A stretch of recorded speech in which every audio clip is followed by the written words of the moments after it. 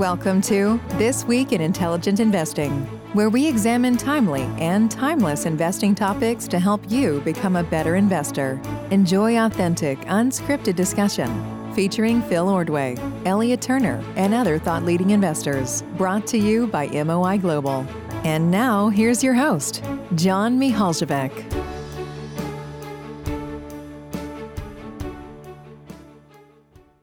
Welcome, everybody, to a new episode of This Week in Intelligent Investing. It's been a crazy week in the markets, and I think we've thrown out our playbook in terms of having a couple of different topics to discuss. I think the focus will be what's happening in the markets right now, but also just some broader implications, some more evergreen insights, hopefully. So we're not necessarily just focused on what's going on in the markets, but we're using that as impetus to discuss a range of topics that relate to that. So Elliot, great to have you and Phil here. I want to start with you, Elliot. So just lay it out for us and we'll take it from there. Great. Thanks, John. So, we've obviously been asked by friends and family about what's going on.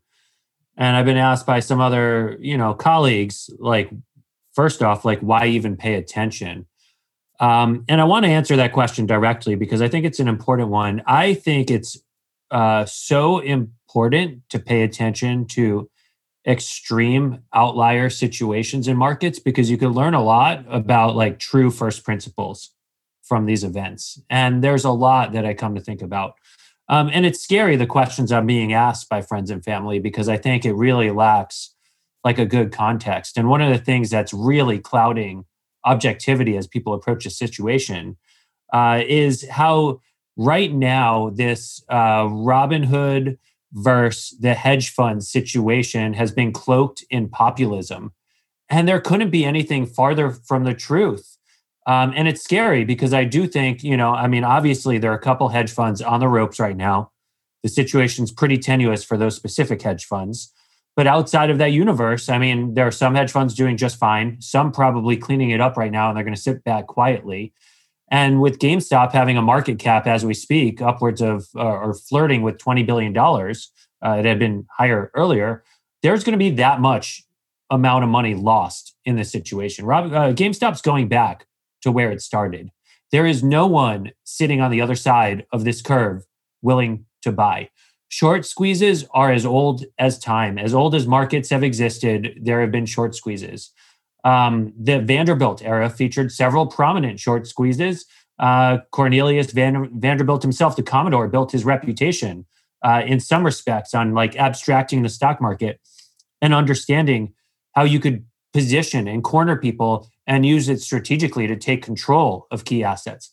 And it was a very different game back then. Typically stocks traded at par value, much like bonds today. So, 100 was what a stock was worth and its yield was what you got. And he realized there was far more to it than that. But even more recently, we've had short squeezes. There was a dry ships short squeeze a couple years ago that saw the stock go up 1,500% in a very, very rapid amount of time. The one hallmark of all of these is on the other side, it goes exactly back to where it started. Why? Because who in their right mind wants to buy GameStop once it cracks at a $15 billion valuation or at a $10 billion valuation or $5 or whatever? Because the thing is literally, not worth very much. I don't want to say worthless. It's got some value. And it probably had more value than where it started this run at because there's reflexivity involved. The company could raise money and get itself in a little better shape. But one of the things that's really frustrating is you see these billionaires like Chamath piling on to the populist narrative. And it really disturbs me because, it's retail people who are going to lose, who are going to be the big losers here holding the bag when it all ends. All these people on Robinhood are saying buy and buy more and buy more.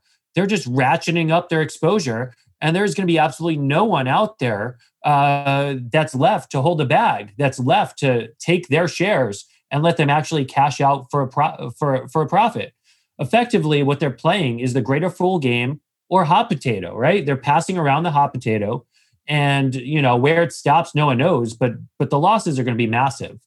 And then, I want to talk about another thing because, like, obviously there's this angle, but there's also the angle of what the hell was Melvin Capital doing? Like, why were they this vulnerable? What sort of positioning do they have on? Melvin Capital is a long short strategy. They deploy somewhere between 200 to 400% gross exposure, meaning for every dollar they actually have in investments, they have, call it $3 to $5 of actual exposure in the market. And they should theoretically run with a net that's somewhere from like 20 to 80%, depending on market environments. Probably 80% is too high, maybe 50%. I'm just talking generally about how the typical long short, like highly leveraged strategy works. And what Melvin was doing, right, in a lot of ways, like when they short a stock, their goal is not necessarily to have the stock they're short go down. Their goal is to find something they can buy that'll go up more than whatever they're shorting goes up. So in a sense, right, in this world, there are two kinds of shorts. One is a short that's for alpha, where you actually want to make money on the short side of things. The other is a short, which is what I'd call a funding short, where you're merely trying to get more leverage on the long side of your book. And what you're trying to do is you're trying to minimize the amount of market risk you have, which we also, in industry parlance call beta risk. And, in actuality, it's presented as this, we don't take much market risk strategy. So, we're better than those long only guys who are taking market risk. And you might have to, realize a drawdown if the economy goes lower, et cetera. But what they're truly doing, anytime you get rid of a risk, you're opening up another risk. And they then are opening up what's called basis risk. And basis risk is the relationship between their long and shorts. And that relationship, while they might think by and large they can make more money on the long side than they'd lose on their shorts going up, sometimes really crazy things can happen. And, what really irks me here is you can't truly be stuck in GameStop. At a certain point, this thing's done enough volume for like 5 days running. It's traded its entire shares outstanding anywhere from like 5 to 8 times over. So even if the short interest is 150%, there's been plenty of shares to cover. At a certain point, they went from, having a really bad position to making a choice to try to see it through and not, exit their position, lick their wounds and move on to the next thing. And that's just terrible risk management. And you know what? There's no need to cloak this in populism. A couple of hedge funds made really bad trades, and that's what it is at the end of the day. But it's been really frustrating seeing a lot of these narratives take hold that have nothing to do with what's actually happening here. And I hope, everyone, like, if you want one real lesson out of this, the fact of the matter is the stock market's been a phenomenal wealth builder for retail investors. But the key has been spend less than you earn and save money, invest patiently, and get rich slow. And there are like hundreds of great stories about that. And I hope that's where everyone ends up focusing on. But I, fear that's not the case along the way. So with that, I'll end my rant, pass it on to Phil, and look forward to discussing this more. Yeah, I mean, I was hoping, or I was reluctant to even address this because, I mean, my first reaction to all this has mostly been who cares and kind of boredom at the surface, because it's just so discouraging to me to watch it unfold. I mean, you're exactly right though, Elliot. I mean, there are important forces at play here that need to be understood, and there's a lot of lessons to be learned, but just the amount of absolute nonsense that's being bandied around. I mean, I was just reading some thread by a very prominent allocator who's ranting and raving about a whole bunch of stuff. He doesn't even understand the most basic mechanics of how short selling even works. I mean, it's stunning. The former CEO of NASDAQ was on TV last night, and my wife and kids were watching it, and he didn't understand how short selling works. I mean, it's unbelievable how many complete and utter novice amateurs are risking real dollars in this thing, and how many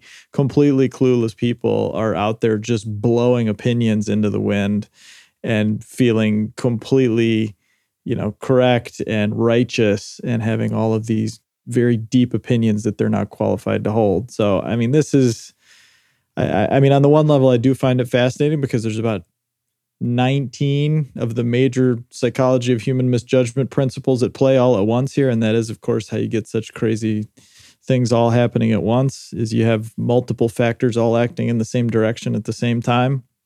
I mean, again, short squeezes are certainly not new. Like you said, nothing interests me there. It's just a feature. It's not necessarily a bug. It just happens. Markets are prone to doing crazy things in both directions all the time. That's certainly not new. I mean, I guess what is new, at least to a little bit of an extent, and I should know more market history about what the zeitgeist was at the time and in prior periods of mania and speculation in areas where there were big problems like this that developed was there this sense of just deep-seated anger and nihilism.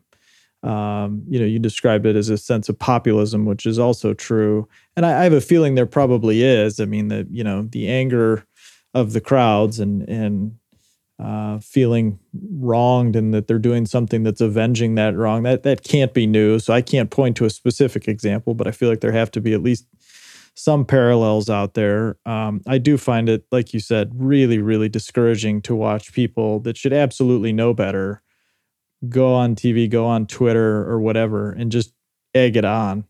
Like this is some sort of, WWE fake wrestling match. I mean, it's really just disgusting. I mean, that's probably not to sound like, the archetype of the old man shouting into the wind that I am vulnerable to from time to time, but it's just so wrong to see the casinofication of the markets played out like this, because look, it's not about a moral preaching, speculation and gambling are wrong. I mean, look, people are entitled to do whatever they want to do. It may or may not be a good idea. It usually doesn't end very well.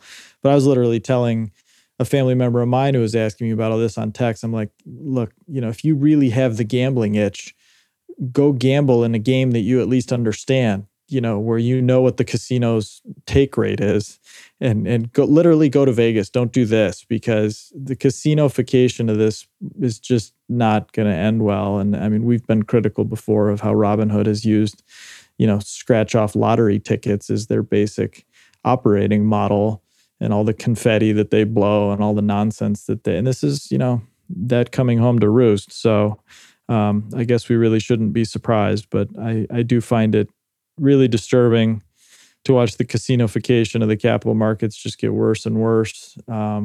And it's very ironic, because to the extent there's, a populist narrative of this and the little guy and the underdog and all that, they're their own worst enemy in this. And everything they're doing is making the problem worse, not better. Not even just in the short run, but especially over the medium term and the long run. I mean, this is the exact opposite of what you'd want to see happen if you really cared about that sort of thing. So I don't know if I can find any silver linings yet. I mean, I don't have any super specific policy directives that could be implemented overnight that would fix this sort of thing. I mean, it's sort of like all forms of other, self-destructive behavior, where unfortunately sometimes you just sort of have to let it play out. And I'm not sure I see some better answer than that right now. What about you, John?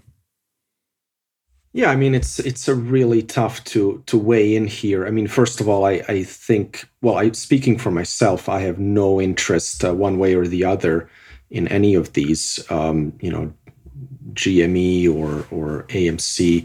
And I think the same goes for you guys as well. So we're just kind of opining on this situation. And once GME, GameStop, got above any reasonable fair value in terms of its stock price, you were in danger territory. It was just a matter of how it's going to play out, but you knew that it was going to play out badly. Maybe at $4, you can make an intrinsic value case, maybe even at $10. But once you're at $200 to $400, it's just you don't know how it's gonna blow up, but you know that there's gonna be some really bad news. I think, where this populist angle gets some wind under its sails is just how this seems to be unraveling. Because I think one way that this could have basically ended was for the shorts to cover and for the longs to sell at these prices, so that basically the short interest goes down to zero and the shorts have to cover at a huge loss. What seems to have actually happened, if you look at the short interest, is it hasn't gone down. It may even have gone up. So that would suggest that the shorts don't plan on taking a loss here. They're actually potentially reloading to make even more money from this. And then when you have brokerage firms like Robinhood not actually allowing people to buy, but only to sell, that's where I can see kind of this narrative coming in, and it's going to be a very strong narrative. Now, I don't agree with this narrative because everybody who's in the market is just trying to make money, not make some point, or at least that's what I would hope they're trying to do. The market has never been kind of a moral place, if you will. There are rules of engagement, but ultimately people invest to make money. To your point, Phil, this casinofication of the stock market, it's very, very unfortunate. It's a sign of our times. It's a sign of, just how widespread social media has become, and but it's also a sign of just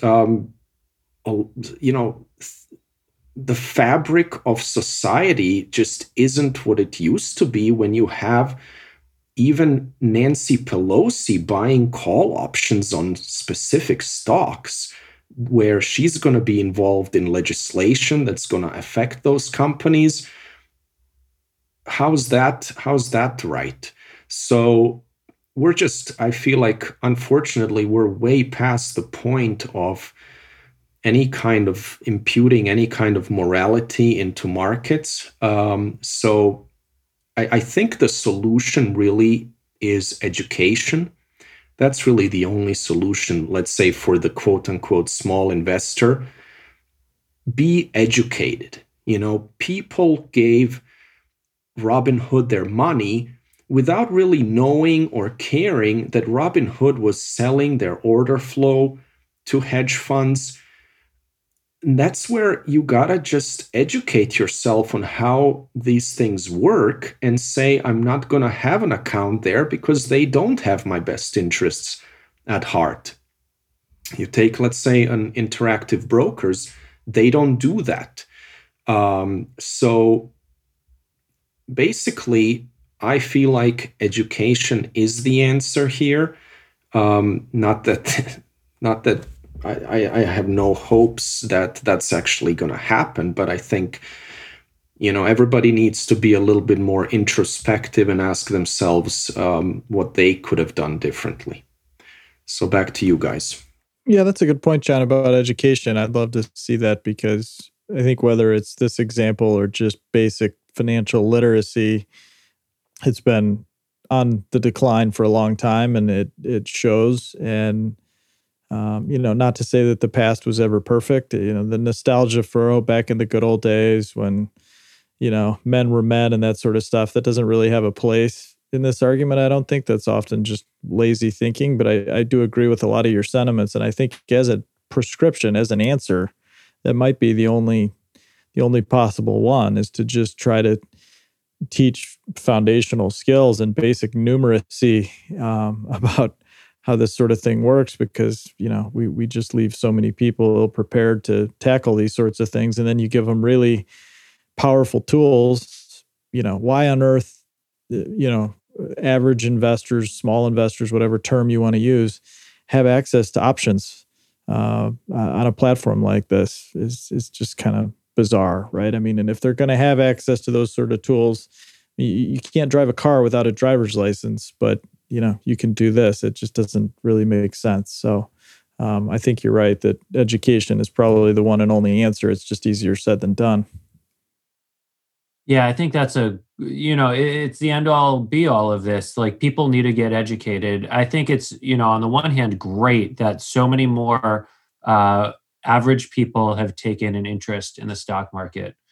At a foundational level, when you start having success in the stock market, it encourages you to think about the opportunity cost of a dollar you're spending. And so it incentivizes saving more, especially in the early stages of getting that interest. But one of the problems is that when you start having a certain kind of success that's, I'd call it fleeting and, spectacular, like some of these people are experiencing in GameStop. And, in general, some people are experiencing since having, just gotten involved in the stock market in March. What great timing, right? You've never experienced anything harsh because you joined at the worst of the worst in recent times. The stock market's humbling. If you don't get things right, if you don't position yourself right, I mean, just look, Melvin's one of the smartest hedge funds out there. They were printing money for, I think 7 years now. Phenomenal track record, the envy of the industry in a lot of respects. No matter how smart you are, if you don't pay attention to certain core principles, the market's going to humble you. And it's better to learn from other people's mistakes than your own. But the fact that a lot of these people are out there on Reddit egging it on, and you have the Chamaths of the world egging it on. I mean, it's kind of the opposite. It's like you should be like, take your victory, pocket it, and look for something smart to do with it. Don't encourage people to buy more GameStop here. It's not a joke. Someone's going to buy GameStop here and end up selling it like $10 a share. And, the consequences for people's lives when they lose that kind of money and don't understand, add options as fuel to the fire. It's really scary. And I got to share, the reason why I'm so fired up and passionate about this is my family. I mean, my parents were, my mom's an immigrant from Poland, was a political refugee. My dad's the child of a Holocaust survivor who never got his fur business going. They came from nothing to middle class. And, we, I think, felt a certain hubris during the .com days because they, my parents were attuned to the stock market earlier than other people and rode the bull. And the other side of it was not fun to experience. And it was humbling. And it really taught me a lot about life and not just the stock market. And so I felt the other side of it. And so I feel even more fired up, trying to share, trying to help the people I know and love today that I've, heard these questions about what should I do? Should I get involved in GameStop and this mystique about it? It hurts me in my gut. So, if I sound a little more fired up than usual, that's where it's coming from, because I've seen what happens if you get over your skis in your approach to the market. And I think that's the most dangerous thing. It's the worst lesson. It really terrifies me. And, there's a lot of good. I love these stories about the janitor that saved money their whole life and passes with, an $8 million portfolio that no one in their family knew they even had. Because that's the real beauty of the stock market. It is democratic in that sense. It is like a populist dream in a lot of ways. And there are all these myths being passed around how hedge funds manipulate this and that. At the end of the day, right, Ben Graham's right. If you're fundamentally right about something, the market, short run voting machine, long run weighing machine. And you could look at these people talking about shorts on a morality sense. I got responses about how Elon Musk, he has every right to be angry about shorts because they tried to take down his business. They did not try to take down his business. They expressed a view and got smoked for it. And you look at how Reed Hastings handled that very same situation about, it's almost a decade ago when shorts came into his hedge fund. He's like, when shorts came into Netflix stock, they didn't imperil his business. They didn't put his business at risk. He wrote them an honest letter. I think you're wrong, and this is why. And he buried his head and he executed, and he's phenomenally successful now because of it. Deliver, be a good operator when you're the CEO of a company. Stop worrying about this stuff. It's all junk. Sorry, I'm ranting again.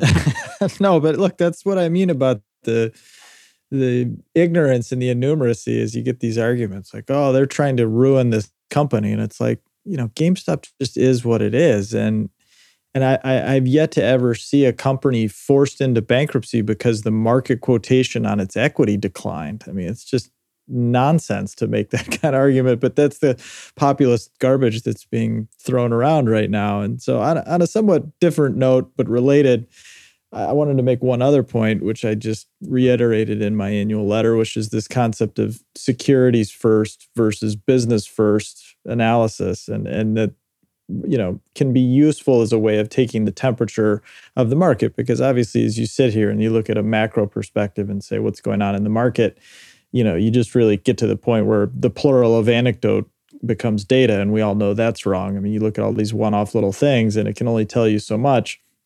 But I think it does stand out to me, at least right now, that this is one of the most securities first markets I've seen in at least the last 10 or 15 years, and probably going back further than that. And I should back up a step. By securities first, I mean that people are doing analysis and making decisions on the basis of what's happening with the security. So will the stock price go up or down? Is the stock price interesting? Is the bond or the option or whatever the security itself is that something that I want to do, participate in, what's happening to the price level, versus business first investing, which is actually considering the business as an enterprise first, evaluating that, trying to understand that, and then looking only secondarily at the price of whatever security you might be interested as a way to execute an investment that you have some sort of opinion on. And so this gets back to something we were talking about a week or two ago. We got a question that came in online from Brandon O'Leary, if I have the name right,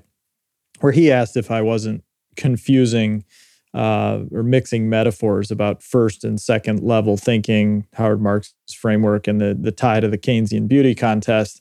And I had sort of referred to this overabundance of first level thinking and a tie to a Keynesian beauty contest sort of thing. And I guess to clarify, he's right. There was a memo in 2015 where, in a narrow sense, Marx was tying a Keynesian beauty contest whereby you're trying to judge not who the best looking person is in the beauty contest, but who the other judges are going to pick as the best looking person. And so it's kind of the second derivative effect. And he was tying that back to second level thinking. My point, and actually he goes on then to kind of make the point I was trying to make and just wasn't articulate enough to do a couple of weeks ago, was that that's really just about short-term trading, right? And so a short-term trader who's got any level of staying power and skill is, of course, going to do it at a second level as opposed to a first level, right? And that's clearly what's happening now. And the problem, of course, is it gets down into second and third and fourth and fifth level thinking, where it's just a circular reference that never ends because you're just trying to outguess the next person, right? You don't care what the business is worth. You don't care about any sort of measure of value and capital allocation in a functioning, society where money finds a decent purpose and is a productive, has a productive purpose. It's really just about outguessing the guy next to you. So that was the point I was trying to make back then. So we get into some semantics here. So yes, Brandon's correct that, Howard Marks had a little bit different point that he was trying to make with the Keynesian beauty contest and an analogy, and I kind of mixed metaphors there. So he's right about that. But I think the point still stands that it really just pertains to this very securities first kind of market, a very short-term trading kind of market where nobody cares about what's happening. It's all just about what's going to make prices go up and who's going to find this price attractive. Again, this is why people are just looking around and saying, well, if something has a short interest, I'm going to buy it because that's going to be the next trigger to make the stock go up. A lot of these people probably couldn't even tell you what the business does. And so, I think it's an unfortunate and dangerous kind of outcome, but that's the world we're in right now. Yeah, I think one interesting thing that's happening relatedly is because of this environment being focused on securities. I mean, I've somewhat lamented that in the wake of the great financial crisis, the market had, correlations had been much tighter across all sectors and within sectors. And so there really wasn't much, like every stock, like the most apt way to explain why it moved on a given day or on a given month or even the year was what the market did. And so, COVID actually really was the first catalyst, but we've really seen a whole lot of dispersion. And I think that's interesting and helpful because, obviously as a stock picker, where I'm focused on, not just owning the S&P, I'm focused on finding the best opportunities. I mean, great. It's awesome for us because it creates a really big opportunity set. It's the kind of opportunity set that, we've obviously had chances along the way and have done fine with it. But there's a whole lot more chance when you start having individual stocks move with a mind of their own. Obviously, the flip side of that is there is a, pretty strong increase in speculative behavior. And so, like you pointed out, Phil, like people that are seeking price as opposed to, understanding a business, that's, there's always a degree of that in the market, but there's a lot of that right now, and it's not healthy and it's not constructive. I have gone back and I've been reading this week Capital Account, which is what I think, it's really hard to find a copy of it. But it's one of the best investing books I've read. Capital Returns covers a lot of the themes, but they make an interesting point, the guys at Marathon, which is that, and I think we've seen it play out over the last decade. One of the greatest inducements to invest are high equity values. If equity values are not high, companies are often incentivized to repurchase their own shares or do other things that are not investment related, like dividend out their cash. But when stock prices are high, you have to invest to try to justify those high prices. And, you can't just buy another competitor or whatever. You have to invest in your own business. And so, like, when you think, not from a specific level, but a broader level in our economy, we've lacked like actual capital investment growth for a long, long time. And so, when you think about where things could get somewhat reflexive is we finally have this like real inducement to invest. And that has very good effects, good ripple effects for the economy, good ripple effects for jobs and all that sort of stuff. So that's one interesting consequence of what's happening. But, that often like what happens is it gets stretched way too far and becomes quite messy and scary. So like the Marathon guys were warning about too much froth in the telecom companies as early as 1994. And they then invested like cumulatively, I think they said something like 5x their entire invested capital from that they had in 1994 over the next 5 years. And, that's how it goes from something that has perhaps a sound basis to a bubble and things get absolutely crazy. So, where I'm going with this, I don't know how to like synthesize my thoughts, but it's something I've been thinking about a lot lately. Yeah, I don't know if I can kind of tie into that specifically, but I think,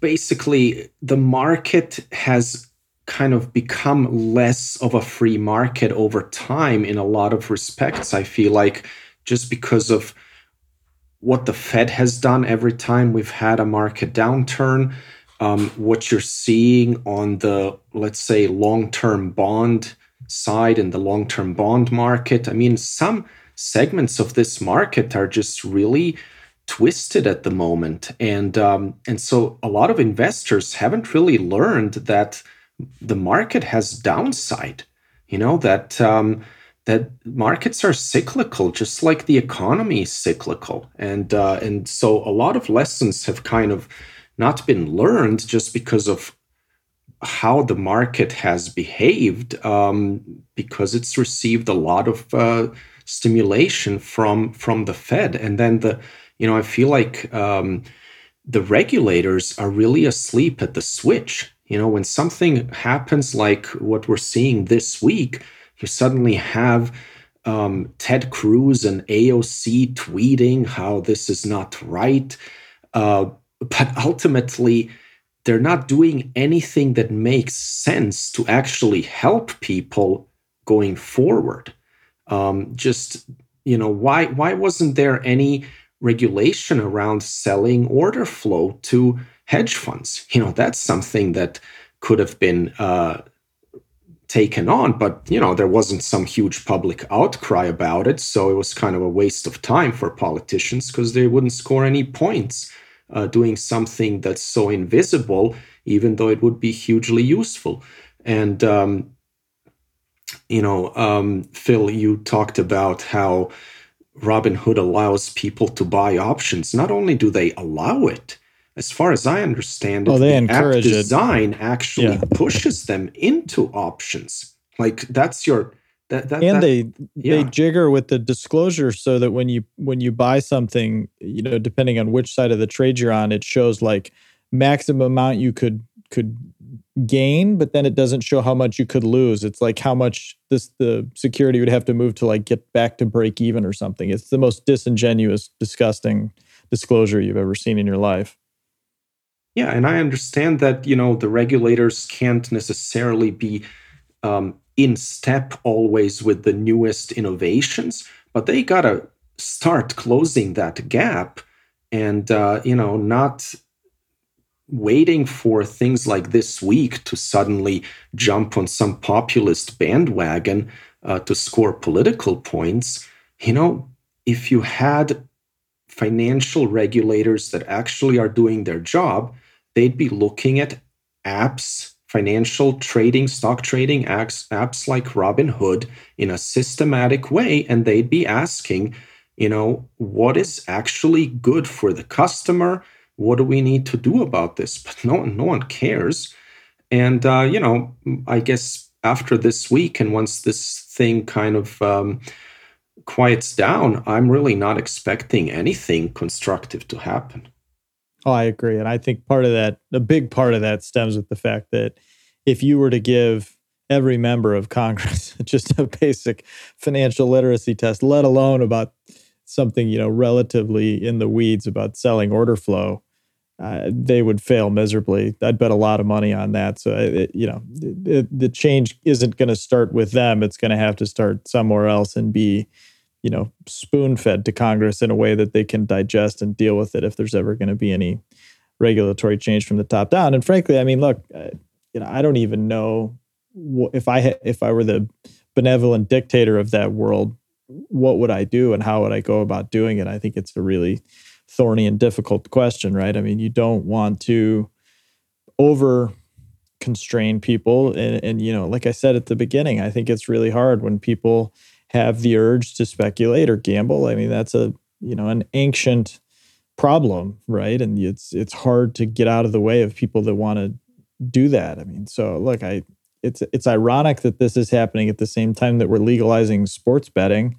That was always in the shadows for so long, and now it's largely come out of the shadows, at least in the U.S., catching up with other parts of the world. And I think this had roots, going back to last year when a lot of the sports, didn't exist for a period of a few weeks or a few months, but the securities markets, the capital markets were still open and commissions went to zero, and Robinhood and others came out, and that form of gambling kind of took off. The seed was planted, and this is the fruit that it's bearing, and it's frustrating to watch. But I don't have a single fail-proof answer to fix it. Yeah, I think Robinhood and regulators in some ways are in a lose-lose position because this is about populism, right? This is about giving power to the many people versus the few billionaires. These are the terms that it's all cloaked in right now. And so, if Robinhood stops this behavior, it's like, well, whose side are they on?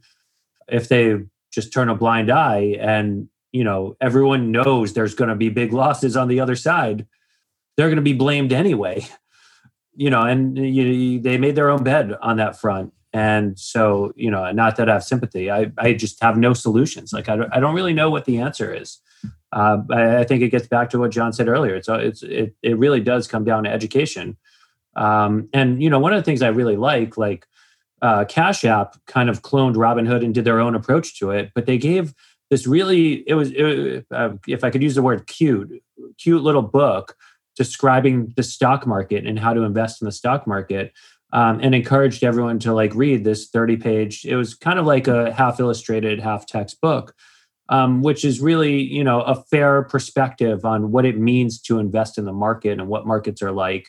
They didn't add in options. They didn't do any of this junk. And they just encourage people to maybe set an auto buy program for once a week to buy a few shares of your favorite stock sort of thing. And they offered fractional shares, which, some people don't like, some people do like, but at least they approached it from a sense of let's tie education directly into this and not, open ourselves to some of the really bad stuff that could happen. And yeah, I do think it has something to do with sports having closed, because Dave Portnoy helped popularize this whole like everyone should be investing. And I do, again, there's a good and bad to it. I do think people should be thinking about the stock market, how they can invest, how it could help them build wealth. But it's not a game. It's not like sports betting. I'm an investor in sports betting. I mean, that's an interesting space in its own right. But like, that behavior should not be brought to the stock market. And if it is, put a very small portion of your total wealth there, and make sure you're in securities where you could have a very clear sense of what your downside is, and you can't, zero is your legitimate floor, because it's dangerous if it's not approached the right way. And it's I keep saying it, but it's scary and sad to see.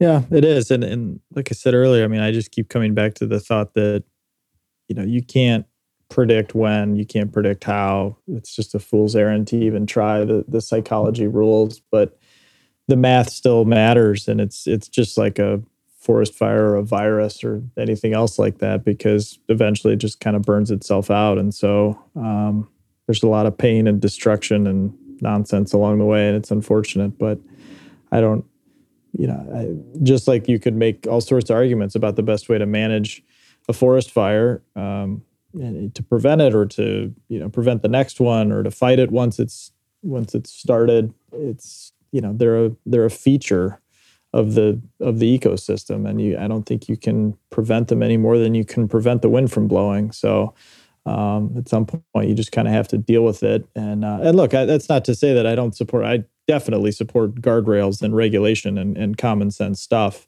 But I'm just, thinking out loud in terms of broad brush stuff you could do to prevent, harmful speculation. I think it's just too hard. I don't know that you can do it. Right. It's human nature at the end of the day.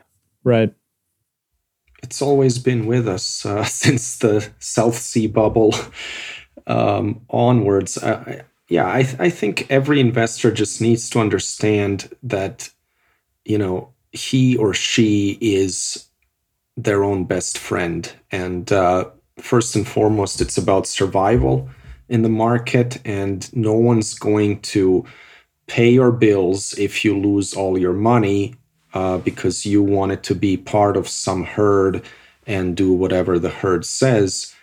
You're going to be on your own, to pick up the pieces when it's all said and done. So you got to make sure that you know what you're doing, and it's about survival. I do agree that, investing in the stock market per se can be a great thing, because unlike in a casino where you are going to lose the more you bet, stocks historically go up at a pretty good rate, above inflation. And so, if you just let that long-term compounding play out and have the attitude of getting rich slow versus getting rich quick, you are probably going to do fine. And, understanding that you're buying pieces of actual real life businesses and analyzing stocks in that way. I mean, we're back to the basics here, right? And it's pretty simple. I mean, people should just go back and read Warren Buffett's letters and just study this. This is not a casino. This is not something you do in lieu of sports betting or going to Vegas. This is saving money for your retirement or for whatever other financial goals you have. But it's serious stuff. And so I think people just need to, find their fun elsewhere. You walk into a casino, you're doing blackjack, but you're not betting your life savings. You're betting $20, $50, $100, Here, people are actually betting the money that they cannot afford to lose. And that's a big problem. And by the way, I think there is an angle to have fun along the way in investing. And it was taught to us by Phil Fisher, right?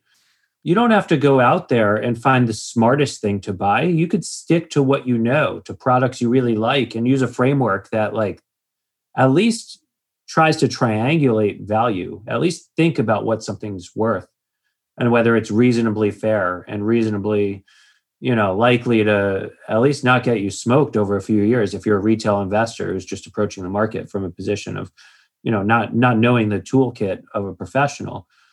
So there are approaches you could take that I think, it's quite fun. There are things like, give a couple shares of Disney to a kid. Not saying that everyone should go do that, not saying that as an endorsement of Disney, the stock, but it's something that's fun where like the harm in it, what's the worst that could happen if you buy 2 shares for your kid? You'll lose $300, right? Something like that. Probably, $350 or whatever. But it's fun and it shows that it could be personal. It could be related to what you enjoy and take pride in.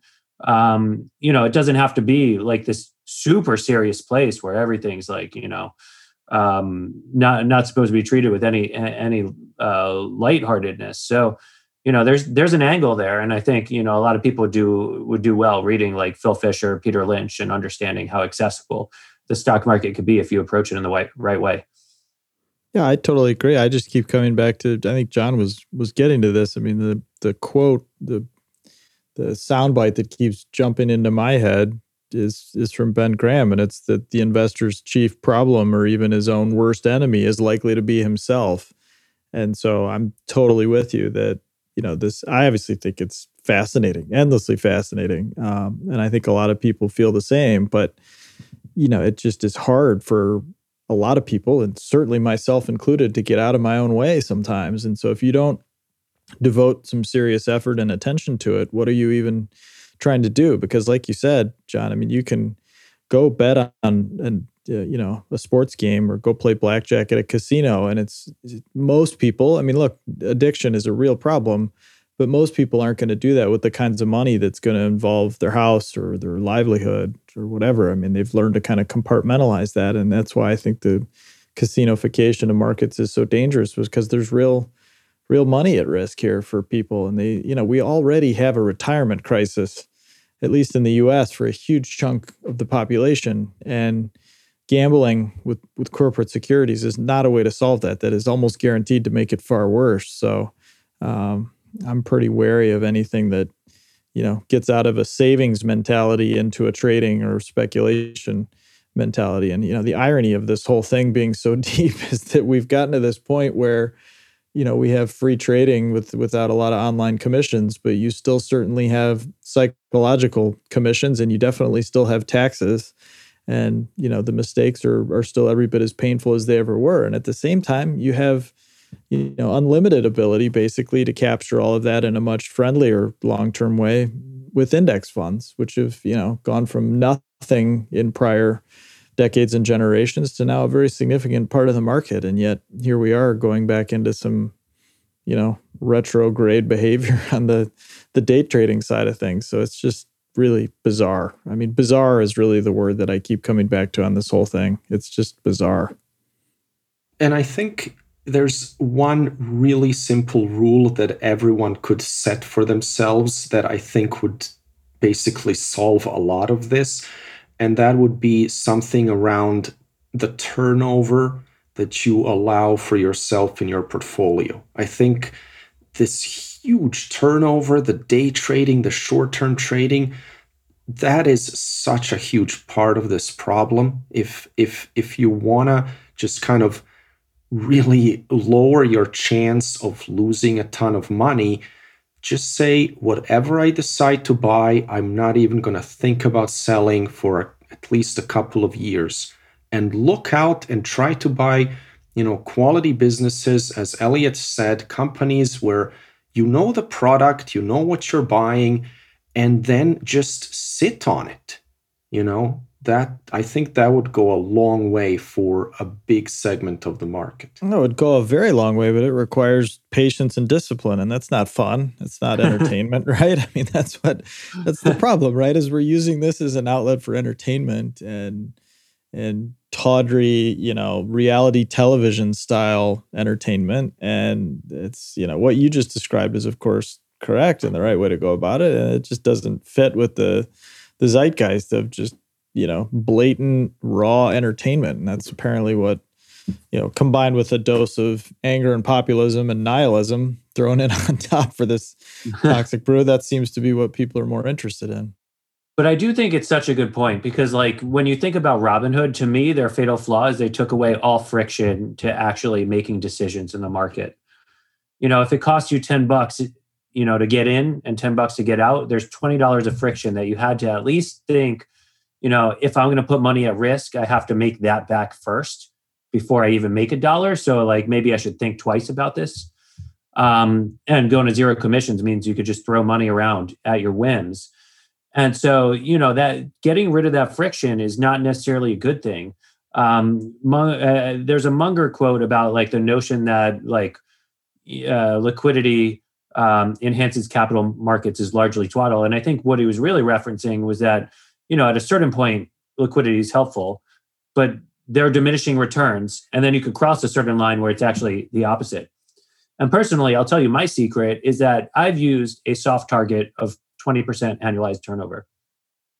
And I've like somewhat changed the language I've used around it. I once called it an actual target, more like a ceiling than a target. Not that I'd purposely transact more to try to reach it, but that, once I hit 20% on a year, I'm like, let's stop making any moves and, think about it next year.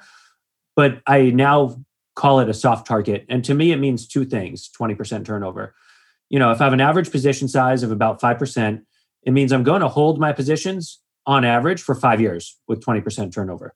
So I'm making decisions on a time frame that's consistent with my turnover target, right? And I'm thinking about like, I'm going to buy this thing and I'm not going to touch it for 5 years. And that means I have a hurdle to actually get myself to action. And the second thing is it really means I only need 5 ideas per year. I don't need 5 ideas a day. I don't need to throw around like, ideas as if they're stuck in the wind. I have to do my work. And each year I have to make about 5, let's call it 10 decisions because I typically have to sell something to buy something, but no more than 10 decisions. And decision fatigue is real. So like, the fewer decisions, the better off you are. And it avoids this spiral where bad decisions beget bad decisions. If you make too many bad decisions, one after another, you could risk, in poker terms, going on tilt and making really bad ones. So, creating friction and having a burden for action, I think is really, really helpful. And I think it's one of the best things that retail investors could do out there. Yeah, I agree. And I think, I've thought a lot about the role that zero commissions play in this whole thing. And of course, you're right that it's removed a friction and it's removed a reason for people to pause and think twice.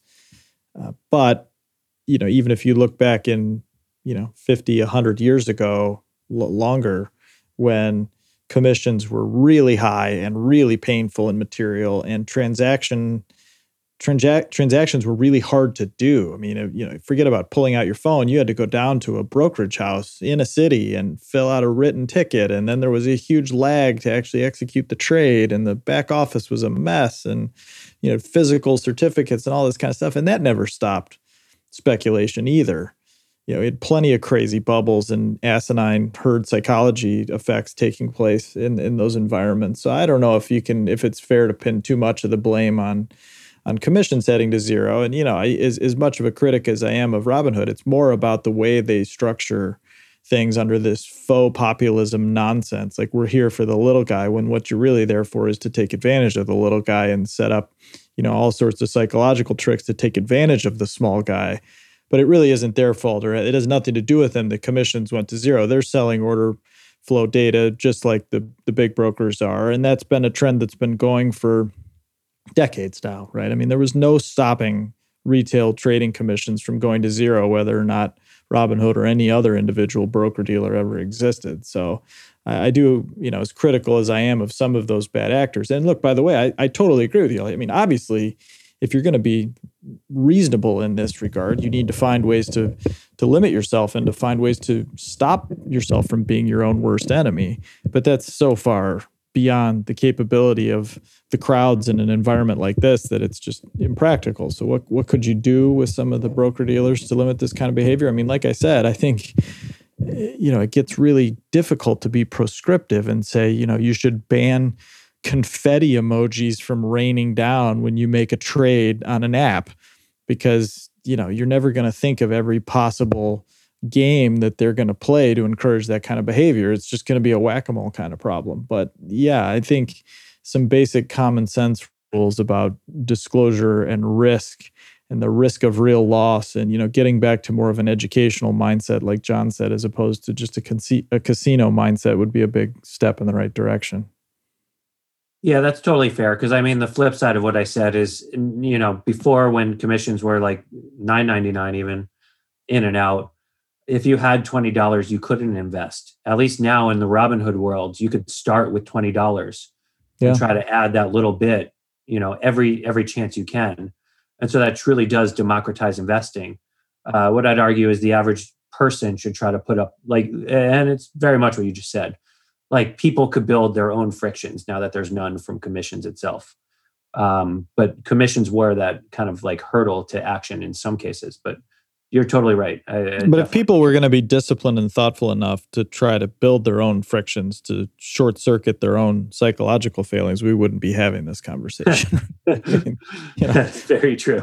We wouldn't need to go there. So that would, be great to live in that world, but I don't think that's realistic. So one can dream.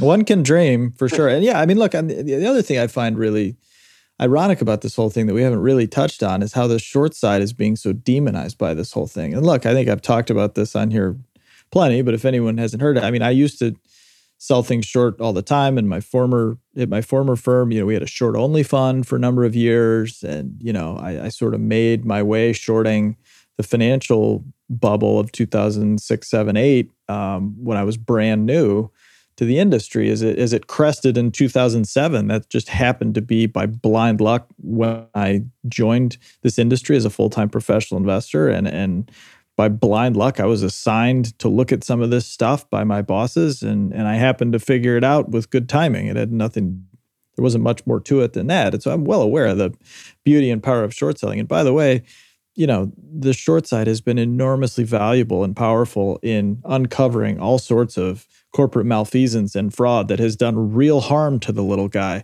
both as investors and as consumers and as citizens and taxpayers. So the short side should be commended for that.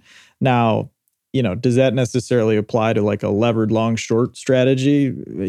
Not so much, but it's very bizarre that the short side is generally held out as like, the champion of the capital markets and the bad actor on one side, and is now being held out as like the institution. Like we're going to stick it to the man by ruining these short sellers. Like what planet do we live on? Like short selling is so hard and so miserable and acts as a check and a balance on capital markets. If you really cared about sticking it to the man and making the markets more fair for the little guy, you should be cheering on the short sellers, not trying to ruin them. Yep, short selling is the scapegoat, but it's really leverage that's the true enemy of everyone in this situation. Yeah, right? That's true. Yeah. And leverage is getting off easy in this in a lot of ways, but I think that's really where people should be focusing their attention. Like even the smartest people deploying leverage with incredible skill for a number of years can be run over by too much leverage. Yep. Yeah, it has nothing to do with intelligence or skill, because it becomes either so inherently dangerous at some mathematical limit, or the psychological factors just take over. Right? I think in the money game, Adam Smith's famous book, pseudonymously written. I think one of the more fascinating subplots of that, and it's consumed Buffett for years, was why do smart people do dumb things? Right? It has nothing to do with being dumb as a person. It's that a smart person does a dumb thing. A smart person does a thing they know they shouldn't do. And when you start enabling leverage, it enables smart people, well-intentioned people, to do dumb things. And it's just crazy, but that's how the world works. There's just no denying that that's how reality exists. Yeah, and I think when it comes to turnover, you're also not enabling turnover, but you're encouraging it. Just the way these apps work. If you're looking at an app in your portfolio every day and maybe all day or several times a day, you're just more likely to want to transact than if you're looking at your portfolio once a month when you get your monthly statement. And there have been studies around this. I think basically the less you look at your portfolio, the less you're going to transact. Makes total sense, obviously. So a lot of the struggles that we're seeing people have in the stock market, they're struggles that people are having generally with social media and with addiction to apps, to notifications, to instant gratification. That's, it's basically, I think, has just to do with the times we live in. I feel like everybody would be better off not having any apps on their phone that have anything to do with their portfolio, but actually having to log into a website and check it there, and hopefully do that only once a month or even less frequently. Yeah, I agree. The less you get the dopamine hit, the better off you're going to be in almost all regards. I couldn't agree more. Yeah, there's that paper from Benartzi and Thaler, Myopic Loss Aversion, and they trace the equity risk premium directly to how frequently people check their portfolios. And it's a phenomenal paper, really interesting behavioral study. And, I think there's some truth to that. Price tries to induce you into action. That's what it does. But if you just focus on the business, and check price a lot less frequently, you become a little more numb to how it's going. That said, I am guilty as charged. I check a little too often at times, though. I feel part of my job, part of my responsibility is to be aware of what's happening. But in an ideal world, I would certainly encourage myself to check less frequently. Well, great, guys. Thanks for the discussion. I'm not sure we solved anything, but I think the perspectives are valuable, and hopefully all of our listeners found this of use as well. Thank you all. Goodbye for now.